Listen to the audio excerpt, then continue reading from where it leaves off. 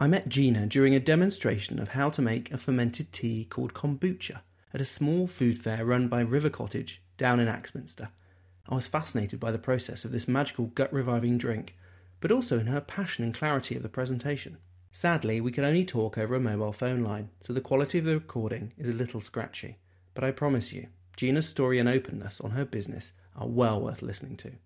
So we met at the River Cottage Food Fair, and it was quite an exciting time for me. I wanted to explore lots of different things, and I was looking down the agenda, and I saw this interesting subject called, or a presentation called kombucha. It looked like a really interesting thing, and I've been having just a few minor problems with my gut health. Just minor. It's not that disgusting. As has most people, yeah. Oh, absolutely. I think it's a really chronic thing nowadays. And I was like, yeah, I want to try that. And I signed up for your presentation and a sauerkraut presentation as well. I thought, let's get this done in one day. Oh, yeah. So we came along to your presentation. We were late. I'm really sorry about that. But you were so good. You finished off the guys you were dealing with, and you gave me and my children a special demonstration of making kombucha. So I want to come back to that. Before we go there, could you give me a little bit of an introduction to... so you're the founder and brewer at Wild Fizz Kombucha. And I want to talk about that, and I want to find about your challenges and how you started that, why you started it, and how you're marketing it, because you're actually in stores now, which is great. But give me a little bit about your background, because you're actually in the creative industry originally. How did you move from there to where you are now? Bizarre how one's life takes a turn.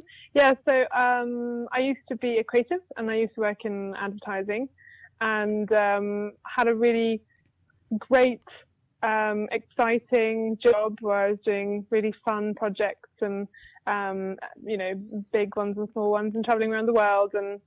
And but it was incredibly stressful, and it was also incredibly wasteful. So, you'd come up with this amazing idea, you'd pitch it to the client, they'd agree to it, you'd build it, the event would take place, and then you'd be standing there with 10 skips worth of waste and feeling in the pit of your stomach where you just felt like you weren't really doing the world justice.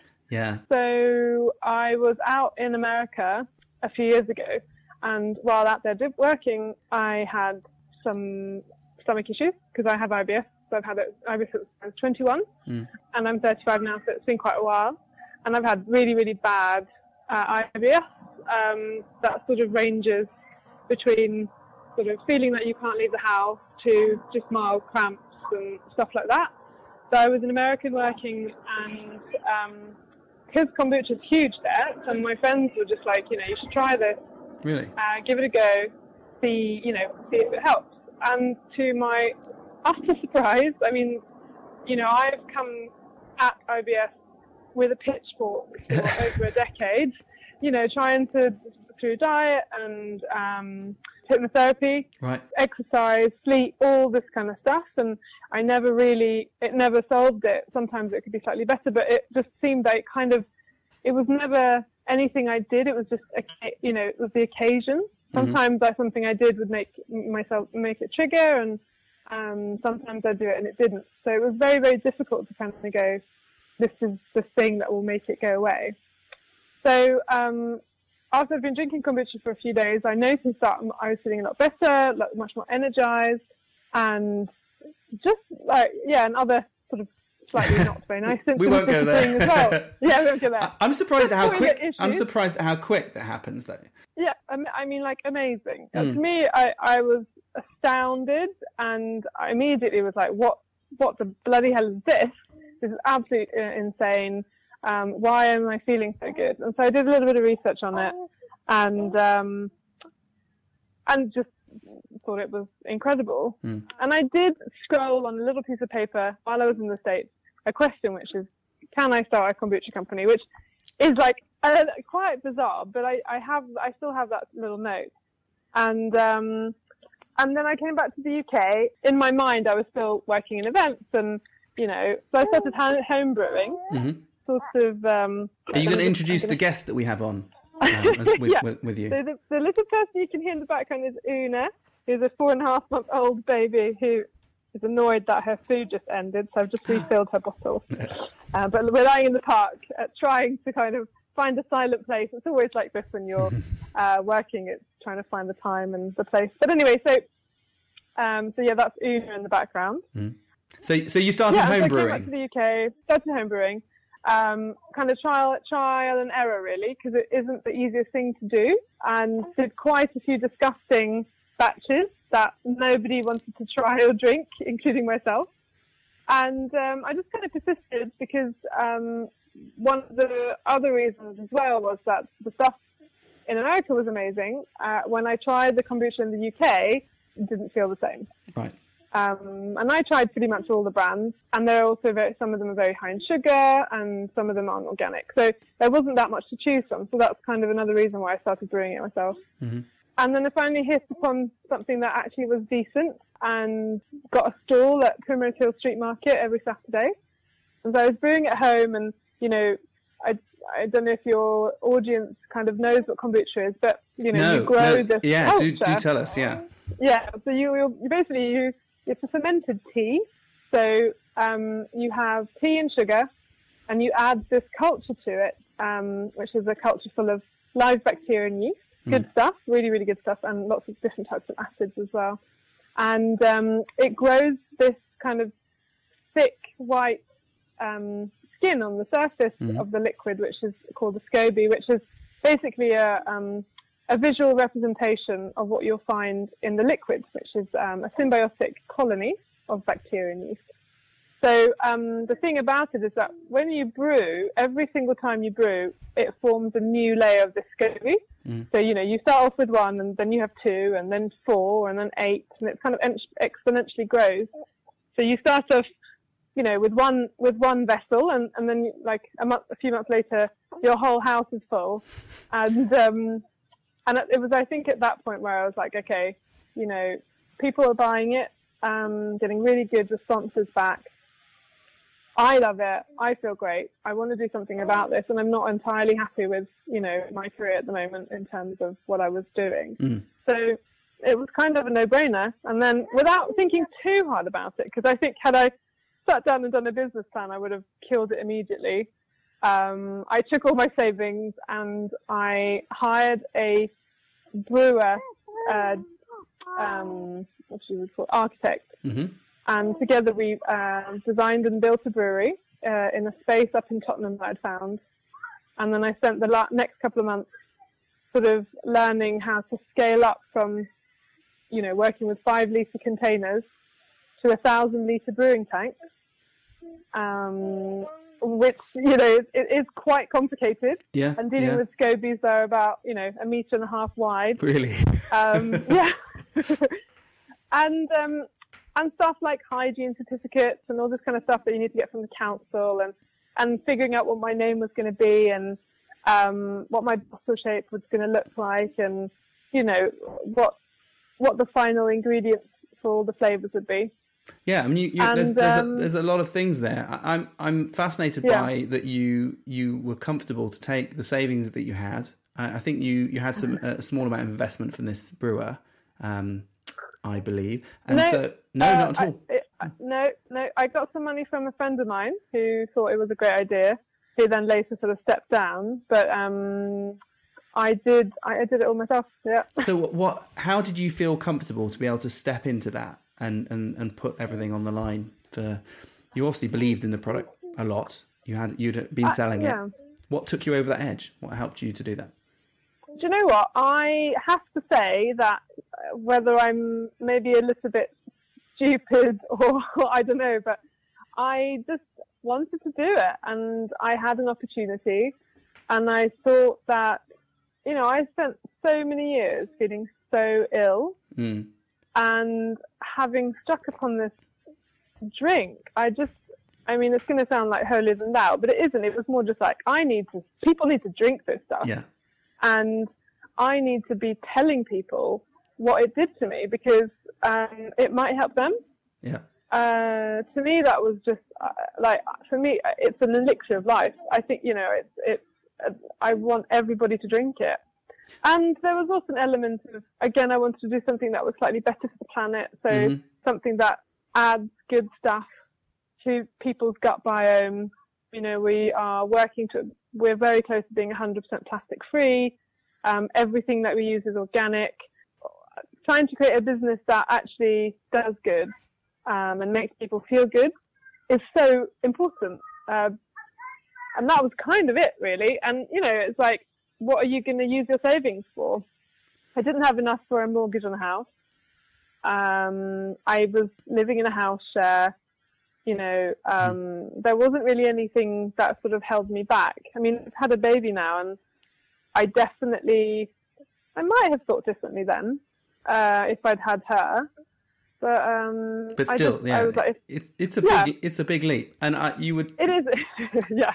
But your I got quite a lot of your enthusiasm, as did my children when we came there, and they were fascinated by your presentation, your process, and pretty clear explanation about how to make this at home using, you know, you actually had some starter kits which Very you gave us simple. after the presentation, and they love doing it. So they actually like going through this brewing process, which we have been keeping up. And I've been like telling other people about it. Oh, just going back to something else that you've mentioned on another podcast I listened to. I think it's called the Start Me Up podcast, back from 2016. That's well worth a listen because it actually takes you go into a lot more detail about exactly how you start up. So that's probably, it would be good to compare where you were then and now. But you talked about looking for an alternative evening drink, something that wasn't alcoholic but had a taste to it, something distinctive. And that's what I felt when I had kombucha, your kombucha, and the one that we've been developing with ginger mainly.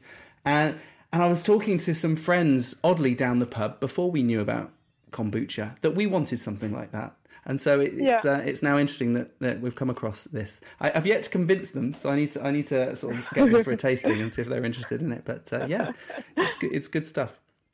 I think with this idea of sort of what occasion would you have kombucha in, I think, you know, kombucha's been around for ages. So, you know, it has been around. My mum used to make mushroom tea, she called it, and pretty much everybody I ask, mother, knows what it is. Yeah. But it was always sort of like hippie-ish and something a little bit, you know, brown and healthy for you. Yeah. And obviously, like, those are huge benefits and one that I, you know, really championing. But I would also say that there is an element where, you know, I don't drink a lot and I like socializing. And when I go to the pub, you know, what are my options? A sort of very fizzy, soft drink that's super sweet, or tonic water, or soda water. Like, there's not that many options. And I think what's interesting about kombucha is that, you know, kids can drink it, adults can drink it. I drank it all through my pregnancy. And it's delicious, but there is that thing with the fermentation that makes it sort of slightly more complex than just a sort of fruit drink. Yeah, that's right. So it kind of feels like you're having alcohol. Like, you know, if you're in the pub and you pick a kombucha, it's complicated enough to feel like it's as fun to drink as a cocktail, but you're not getting any of those, bad things. You're not getting hungover, and at the same time you're adding, you know, those good cultures to your body. So it's kind of, and, you know, like, I can't exactly say I don't know the figures exactly, but I do think it's about 20% of the population in Britain don't drink regularly or don't drink at all. Really? And, you know, for Britain, that's extraordinary numbers, but I was reading about it somewhere. And that's a huge amount of people that are looking for something different to drink. So, you know, for me, kombucha really could, satisfy that thirst. I think it could. I think there's also a lot of people like me who I like drinking, not too much, but I also like not to. I like that I don't need to sometimes. And actually, tonic water has been the only thing that can replace that. But again, that's sugary itself. So is that something you want to do then in terms of the market? So not just seeing it as a health benefit, but actually something that can be healthy, but also is just a little bit more complex, as you say, that people can have it in the evening. Yeah. Yeah. absolutely. I think I don't want to paint myself into the sort of health corner. No. Because I think it's so much more than that. You know, for me, it's like, what do you have for your lunch with your sandwich? What is it that you'd have for dinner with your friends? What would you have when you go to the pub? And what would you send to in your kids' lunchbox to school? You know, for me, it's like, I want to replace high sugar smoothies and drinks. And, you know, there's just so many different things that you can replace. And especially, you know, we're eating such awful food. At the moment, you know, everything's been pasteurized, everything's been, you know, packaged and cut into pieces long before you eat it. And the same goes with drinks. So, you know, the added benefits of it actually helping to promote gut health, which obviously, you know, you've got the gut-brain connection. All of those things are just positives. And I think that I would love to see it rolled out in all pubs and bars, and you know, that would be amazing for me. So yeah, that's definitely one of my sort of hopes and dreams. Good. You've had a few challenges along the way. One of them I was listening to was about the initial bottling when you started up the brewing process. And what was it, 9,000 litres? Do I have that right? Yeah. And you didn't have any proper bottling equipment to manage that, so you had to do it by hand. And are you still doing that now? Or have you got some equipment now? So now I actually have a bottling partner. Oh, good. So he came in quite early on, and was sort of like, what's the word? He was sort of he really liked me and we met really early on when I started. But he wasn't that interested in terms of, you know, the numbers that I was producing had nothing to do was really not very interesting for him. But he sort of looked after me, and it was in his warehouse that I built the brewery. And once I showed him that I meant business and I wasn't just a, you know, girl on a bike with a SCOBY and a whatever, he decided that, you know, actually he'd like to be part of it, and has been one of my partners ever since. And which is really, really good. He's a great person, and so now I have no bottling issues. Good. But it's nice. What's good though is you didn't worry about that. You weren't looking towards all those different challenges and thinking, well, I don't know how I'm going to bottle. I need a bottling plant first before I can manage that. You just went ahead stage by stage and tackled them as they came up. And I think a lot of people, they'll either look too far ahead and think that's too hard and not try to begin with, or they think I need all this stuff in order to be a proper business and start. Whereas, you know, you were producing a good quality product, but you just weren't too worried about, you know, like bottling it by hand. That was just something you had to do to get over that particular hump. Yeah, I think especially if you're going to be a producer of something, because there are I'd say in food and drinks, most brands don't actually produce their own product. They'll outsource production to somebody else who, you know, would do, you know, there'll be a company that makes, you know, 10 different types of kombucha for 10 different kombucha brands. And then those different brands will just put a label on it that's theirs and then sell it as theirs, which is totally fine. But so that's quite a sort of common thing. And for me, it was really important to feel that I could own every part of my business, as in like knowing how you do things. And I think that comes from being in events, and, you know, for me, knowing the whole project from beginning to end was really important. And so I felt the same with kombucha, that my daughter's having a poo in the background. Oh, that's lovely. We'll keep that in. It was just put in, having her daily poo. Anyway, so yeah, and I think I probably would have saved a little bit of money had I done all my research beforehand and like, you know, gone, I would do this, and this, and but I wouldn't have done it.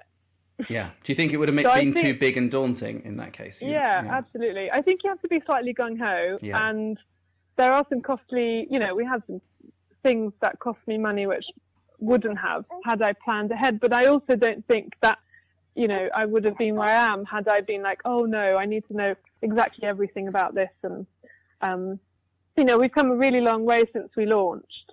And I think half of that is because of the gung-ho way in which we do things.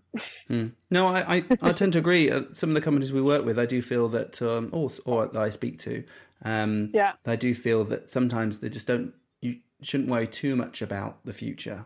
Sometimes there's big costs and you need to work out those implications.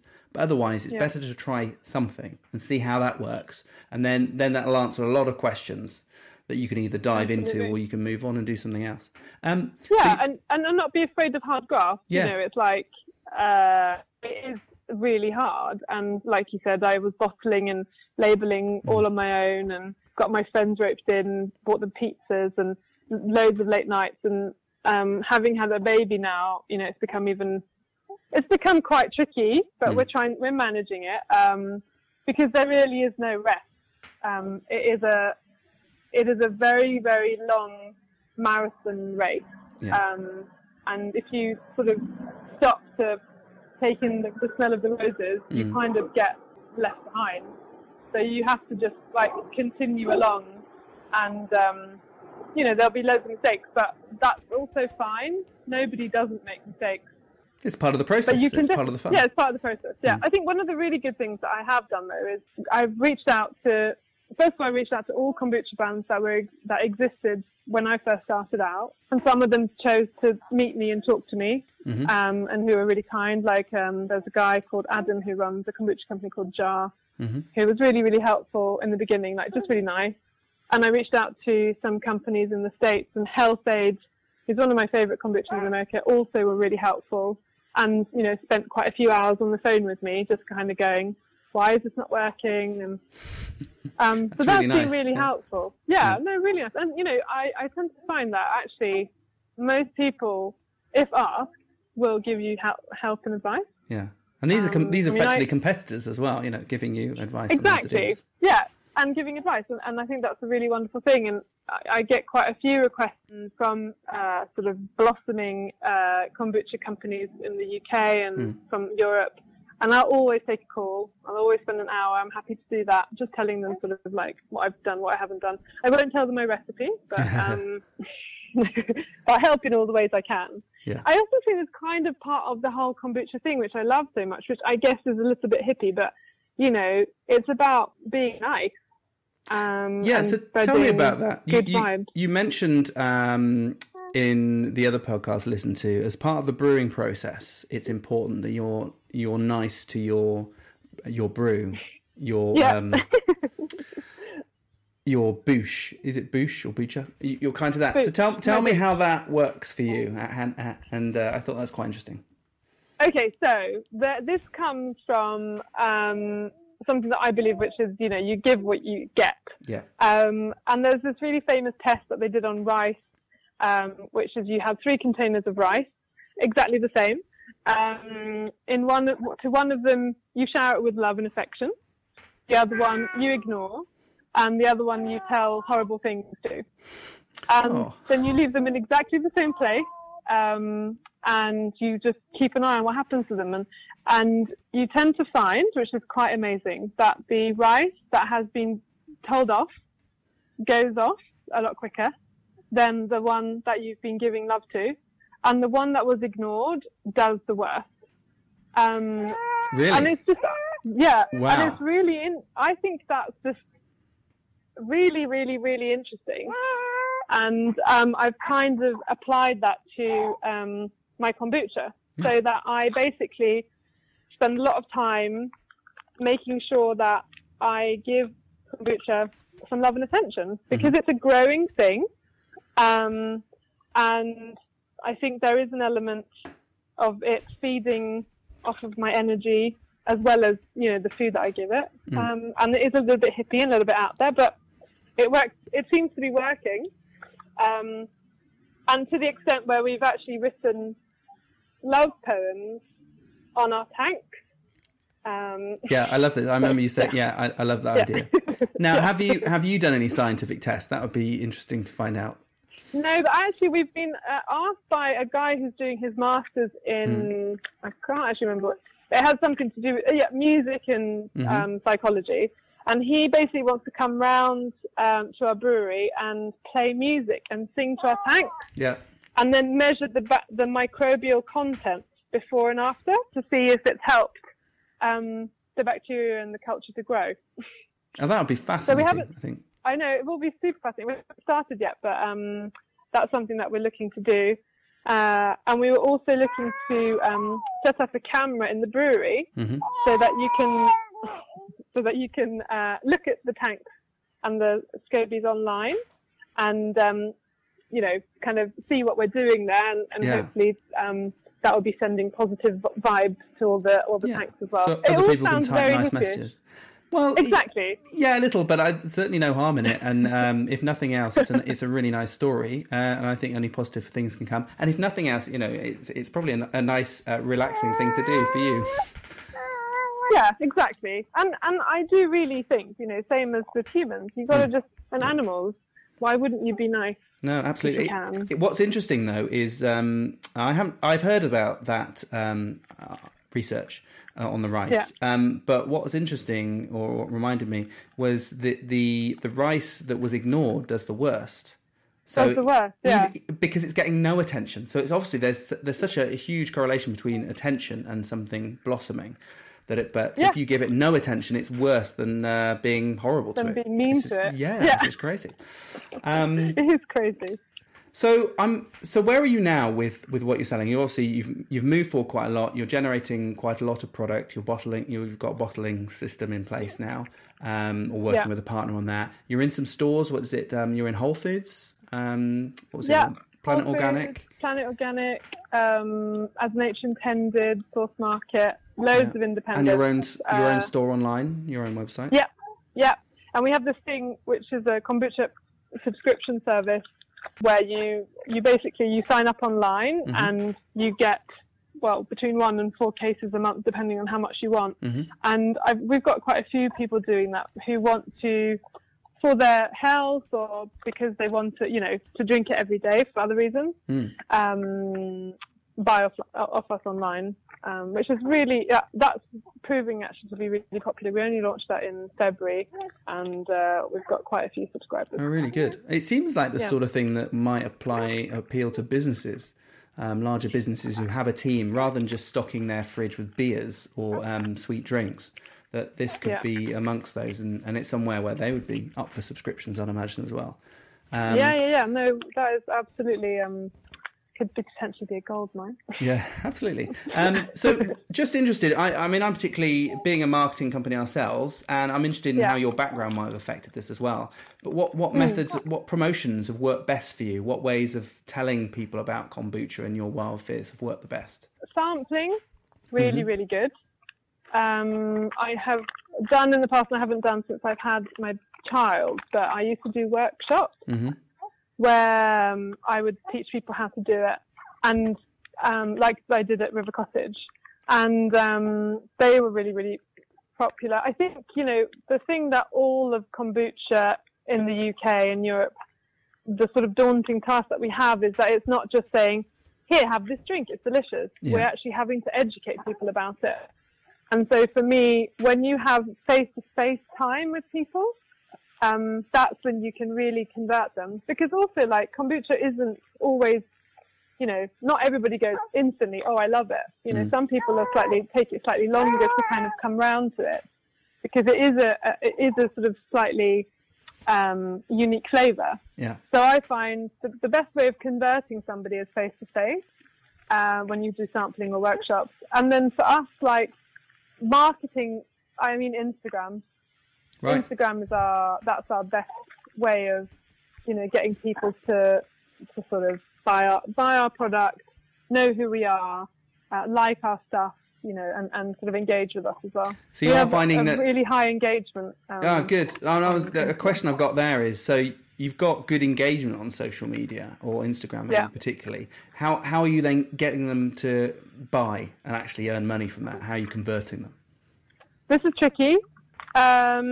Normally, I mean, one of the things that we always do is give somebody if they contact us, wanting to know more, we always give them a discount code to go online and buy our products from our website.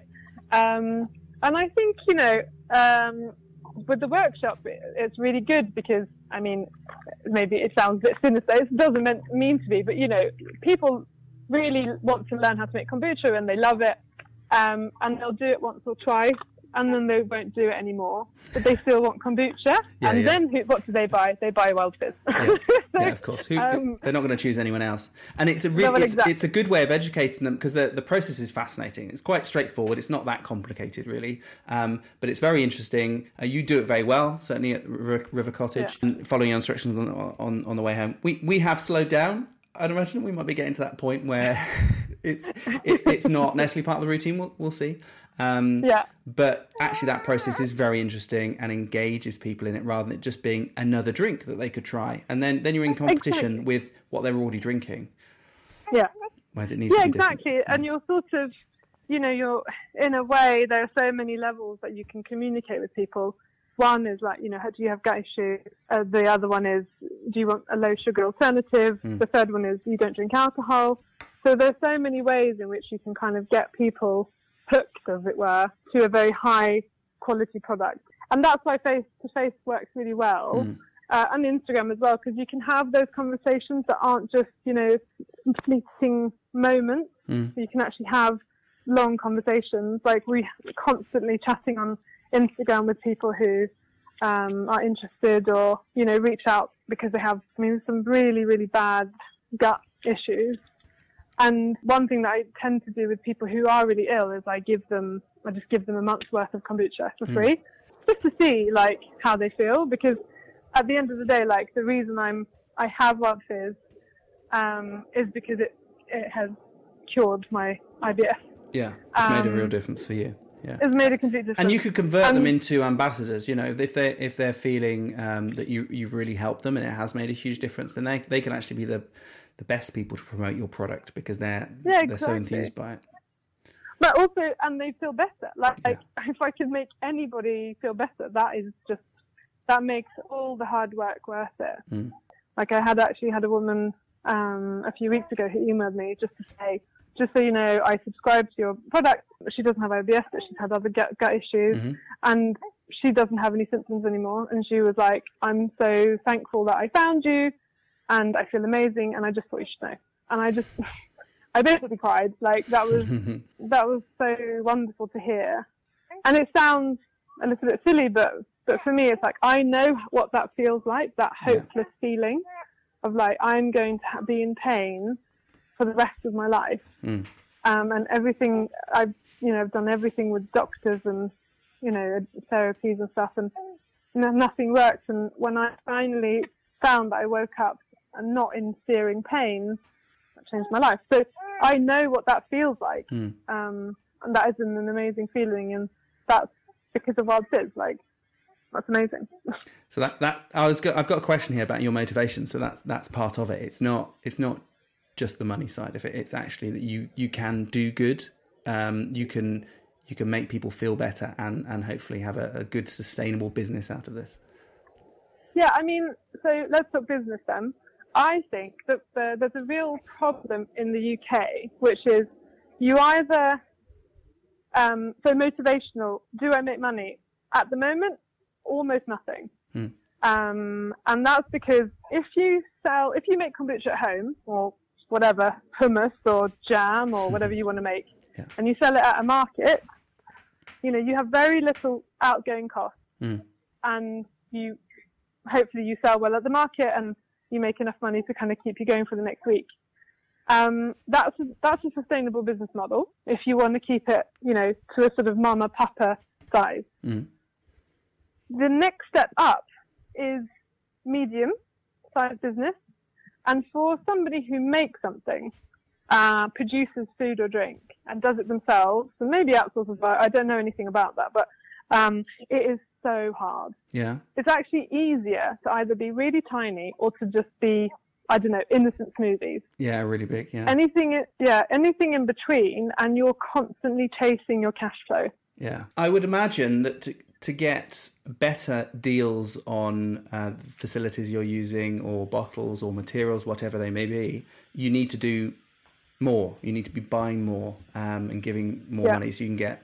And it's it must be a tricky phase. So have you looked at other companies like Innocent Smoothies to find out how they bridged that gap, how they got there? Was it just blind persistence, like, you brute force and you just keep going until you get there? Or was it? No. Yeah. £1 million. So investment.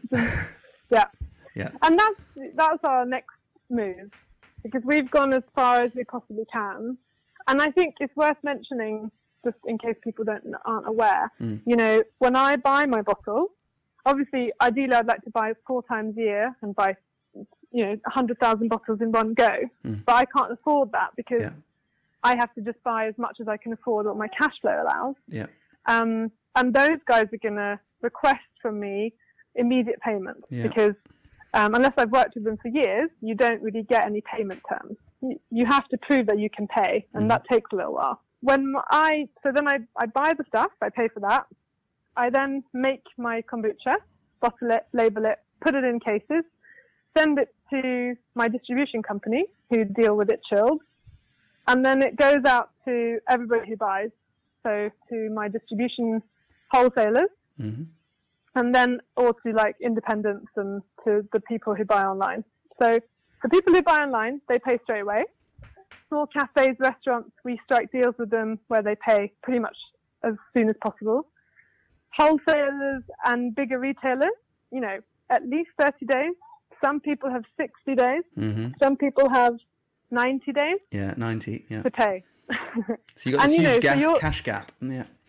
Huge cash gap. So I would say like the biggest problem that we have is managing that cash flow. Like, how do you pay for everything up front and then wait for the rest of the money to come in?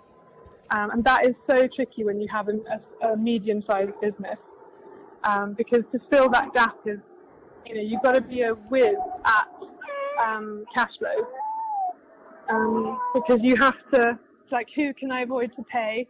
Who can I postpone? And I hate to say it, but it becomes like that because it's like a sort of puzzle that you're constantly laying. And that is really, for us, I think, I'm being completely honest, No. I think it's good to say these things. No, it is, because so many people, that. they'll either pretend things are going great, or they'll not talk about the reality of business. And so many people then will get into it. And actually, if you hear about the reality, I think even though you're saying this and it sounds like hard work, I think that might motivate people through, because it's saying, if they're in that position where it's hard, they know other people find it hard, and they know they can keep pushing through, and they can actually work their way through that.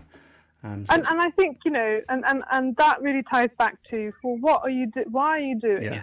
What are you doing it for? If the sole reason is cash, I want to be a millionaire, then don't do it. You need to have passion, and it's the passion that takes you through. It's the passion that makes you sit on a Saturday night at 3 a.m. with a newborn child and try and figure out how you're going to pay for the next production run. Like, that's what keeps you going. You have to really love it, because otherwise, after 6 months, you are like, this is shit. I'm out. And then you're left with debt, a failed business. So passion, really. Like, you have to believe in what you're doing and you have to love it. Have you read a book by Seth Godin called The Dip? I haven't, no. It's quite interesting. I listened to the audio version. It's quite short. It's not full of too much BS for a business book, to be honest. But he talks about this dip where a lot of people will enter something, whether it's learning how to dance, or learning a new language, or entering a business like this, and they'll push forward to a point. And then most people will stop. A huge percentage of people stop when they hit this dip. It seems to be going well, and then it'll always dip, and it gets hard. There is a big wall to be able to get over, which is what where you are at the moment.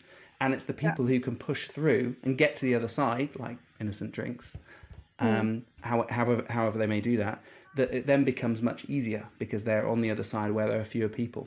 And it's 100%. It's a book both on the motivation to push through that in a really honest way, but also the ability to look at a situation before you get into it to say, I'm not willing to push through that. So you've got something which you can always hold on to, and that hopefully will keep you warm at night. But some people don't. They sort of start without thinking too much about it, and they don't really have that goal. They don't have that ambition to push through it. And so it's sometimes better to realise that and not move on. No, and I think, if you put goals, achievable goals, and you get a business advisor. So for me, Hackney Council or Tower Hamlets had, I think they still do, have a sort of business advisor scheme. So for £100, I was paired up with a guy who has had some businesses in the past, and he now sort of helps businesses. And so I see him once a month, and he goes through all my numbers, and he kind of guides me and helps me, and that's been really, really good. So I think if you, and so, we would set up achievable goals together, and the next time I'd see him, he would be like, okay, have you done this? And I'd be, yes, I've done that. No, I haven't done that. Good. Holding you to account. Telling me what to do. Holding me to account, yeah. But that's really helpful, because I think, you're like, oh, I'm started in the kitchen, and in 2 years' time, I'm going to sell for £5 million. Yeah. But you need to have some goals in between there, some really small steps, because every step then, or every goal that you achieve just is a win, and you need those little wins to make it through as well, I think. Definitely. And somebody who can tell you, actually, you need a business plan, or you need a cash flow. Here's one. Here's a really good, cheap accountant, that kind of stuff. So it's worth checking what the government or what your council or borough are sort of giving away. There's quite a lot of stuff that's for, startups. Quite a lot of help that you can get. Well, even if people, I know in Herefordshire and Gloucestershire, where we're based, we're part of a scheme through those councils where we can provide that for people. But even if people aren't able to get a scheme, often there are a lot of people, business mentors or coaches, which if you get involved with them, they will charge you money. But they often will have some sort of free trial or some workshops you can go to, and that can sometimes be enough to help. And just maybe move you on a little bit if you're stuck in a rut. And sometimes just talking to someone else and venting, they may have some ideas that can just move you forward a little bit. So oh my God, that is the best thing. Yeah, being able to sort of talk to somebody and them going, oh, this is the crappiest idea I've ever heard, or, that sounds good, or I know somebody you should meet, or that's really good. There's also a thing called the Food Hub on Facebook, which is really good. Okay. Where this is specifically for food and drinks, that you could post a question there, going, where can I find a supplier of labels, or who's found a really good accountant, or shit, my batch of chocolate has gone bad. Where can I buy 1 ton of milk chocolate? There's always and people answer and are really, really helpful. So that's a really good thing. We use that quite a few times. The Food Hub on Facebook to get some help. Okay, I will try and find that and put a link in the show notes. There's a few others. I mean, for whatever industry you're in, whether you're a creative or programmer through to food, there are lots of little groups like that. Might take a bit of time finding them, but you've just got to ask. You've got to ask different people, and you get there. Yeah. And I think that's the thing. Like, if I'm not very good at it, but my partner Luke, who's also my baby daddy, is really good at is. If he's not doing so well, he'll tell people about it, and then he'll get some help. Whereas I'll sort of stoically try to fix it myself. And he's like, I've just already asked my friends, and they're going to fix it, don't worry. So that idea of not having any ego about it and being just like, you know what, I've done something bad, I've forgotten to order this thing, like, please help. And if you do that, then people will help. Yeah. Well, often I find it's very similar to when I was at university, and the lecturer used to say, "Look, don't be afraid of putting your hand up, because if whatever question you've got on your mind, it's not a stupid question. There's going to be other people who have that question. If no one puts their hands up, he won't know what to answer or who needs help. But don't feel it's stupid. And I think it is the same in this situation. Don't tell anyone, Gina, but I do that with our clients. So if I'm on a session with her or a meeting, I might pour out a few little issues that I've got at the beginning of the session, just as part of the warm up, and often I get so much back from that. Hopefully, I think they get something as well. Maybe there's a similar problem they've got, and we can find a way around it together. But I do that a little bit as well. But that's so good, isn't it? It's just that being proud is so unhelpful.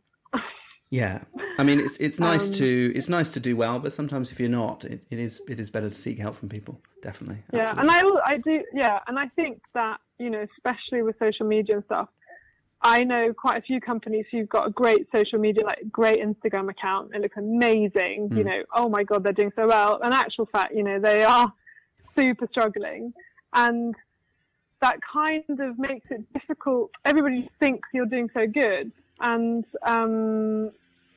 I think that also is quite debilitating for yourself, because you're letting out this image of being a super successful person, whereas in actual fact, you know, you're really struggling. And I think that's so important you don't have to say it on Instagram, but, you know, you should really try and reach out to people. There are loads of people out there who, you know, would want nothing else than to be asked, you know, help. Some of the best. Can you help me with this?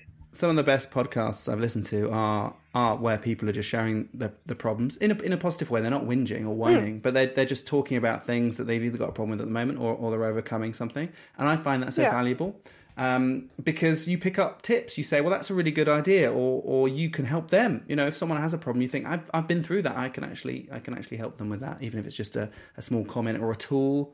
And the amount of time where someone has had a little issue, I wish I could do this, or I'm finding a struggle, and there's a little tool that I use, and I just mention it, and it's so helpful to them, but it's nothing to me, and vice versa. I particularly enjoy that. That's it why makes you feel good. Yeah, no, absolutely, and that's one of the reasons I do these interviews as well, because I love hearing about people's businesses and finding out what they do, where their struggles are, what works for them, especially in terms of promotion, which is a constantly ever-moving target. It's fascinating. It's part of my continuing professional development. On that note, could we round off? And I think you've probably given these tips already, but maybe let's see if we can put them into concise points. So have you got 2 bits of advice for small businesses going forward? I think do your due diligence. As in, if you've decided you want to make a drink that tastes of Coca-Cola, and your branding is red, and you know, and you make the product and you put it out there, and they're like, oh well, this brand already exists, or this flavor already exists. This market is saturated. Or, you know, you come up with something that actually, if you'd asked 100 people, they'd gone, that is a really bad idea. Don't do that. I think that's really important. I think it's important to know that your product would sell. Like, I went to Primrose Hill Street Market to test if people wanted to drink kombucha, and I got a great response. And that was the thing that sort of made me realize that this was a good idea. Had everybody gone, this is the most revolting thing I've ever had, and nobody bought anything, I probably would have thought, you know, twice, and I'd probably still be brewing it at home for myself. Yeah. That's my first piece of advice. Like, do some research and, you know, test it out on people, see what they think. And then the second one is, if you still think it's a good idea, even if you got bad feedback or whatever, or if you got great feedback, then trust your gut. You know, we live in a society where we're forced to wake up when we're not supposed to, and, you know, stay awake when we should be asleep. We're eating bad food, and we're not being in nature as much. And I think those moments where you feel like you have inspiration, you're inspired, you should just follow that, because that is what makes us, you know, connected to the nature, the world, the universe, and everybody else on the planet. So I think, just it does. That's how our brains work. Our brains aren't systematic. They work by a series of connections, and you do have to run with those. It's really hard, though, sometimes when you've got stuff to do and you have an idea or a moment of inspiration and you are unable to do it. But, sometimes you just have to drop everything else and do that. I think so. And, you know, the best things in life are spontaneous. You know, I can't think of a single time that I planned on having sex apps, but every time I've done it, it's been fantastic. So, you know, it's like... You know, I like the idea of having planned spontaneity. So I love planning stuff. You should see my calendar. It's full. But I do that to allow me to have opportunities for spontaneity. So, like, if someone wants to go out for lunch, and I happen to be I'm in Hereford visiting someone else, I can do that, because I know where my where the key things are. I know where the things that need to be done are. So I know what time I've got available. So I don't like having in the diary where I plan for doing something crazy. But it's knowing where, if you've got a good plan in place, it actually gives you more freedom and opportunity, I find, to have those moments where you can dive off and go and do something a bit different that you wouldn't normally do. No, absolutely. I think being really planned in your business means that you also allow yourself some free time, because that's another thing, like you could work every single day, every moment, every second. But if you plan to be really efficient between the hours of 8 and 6, Monday to Friday, and you give yourself some time off at the weekends if you can, then that's going to help you be a better business. Because nobody can run, endlessly without stopping. Yeah, that's right. You just don't have the energy for the ideas. Well, exactly. And that includes, don't look at your Instagram account all the time. So I keep on telling my boyfriend, I'm like, you have to stop this now. That's not good for you. So, yeah. We live in a strange time. It is hard. And I actually, it's easy once you've locked yourself out of certainly social media to stay away from it. But it's difficult once you're in there. You actually have to say, no, I need to break that habit and have some plan. And you need it as a business. Yeah. You need it. I need Instagram. WildFizz wouldn't be where it is without it. But at the same time, you need to know when to put it down and to look into your baby's eyes and, spend an afternoon in the park. Because that's what it's all about at the end of the day. We're not earning money for any other reason apart from to live. Just quickly before I sign off, and you don't need to explain it, but I just want to say that's an interesting T-shirt you're wearing. I'm just looking at your Instagram because I'm going to mention it in a minute. The future is female. Go and have a look. You've also got a Tumblr, if you want to. I'll let people find it because it's just got some very interesting artwork that I think you've collected. Yeah, that was from my days as a creative. I know, but it gives an insight into your mind, Gina, I think. So they can find you on Instagram. Are you? What is your tag? WildFizz Kombucha. WildFizz Kombucha on Instagram. You are WildFizz Boosh on Twitter, and WildFizz BOOCH. That's it. And WildFizzKombucha.com for your website. I'll put all the links in our show notes so everyone can click through from there. Yeah. And if anybody wants to email me about kombucha, you can do it at Gina@wildfizzkombucha.com. Brilliant. Thank you. Appreciate that, Gina. Thank you very much. Really, I know we had a bit of trouble getting together, but it's good you were able to find a quiet space and have an interview. Well, my baby had a poo. I mean, I've never had that before. That's a first for our podcast. That's amazing. I'm so glad we could share that moment together. Thank you very much. All right. Thank you so much. Okay. Have a wonderful afternoon. Yeah. Take care. Thanks, Gina. Bye-bye. Okay. Bye-bye. Thanks for listening. If you've not already subscribed to our podcast, you can visit ratherinventive.com/podcast and listen to it there. Or you can subscribe on Apple Podcasts, Overcast, or whatever podcast player you use. You can get in touch with me on Twitter, I'm @Ben Kinnaird, or the company on @ratherinventive. Bye.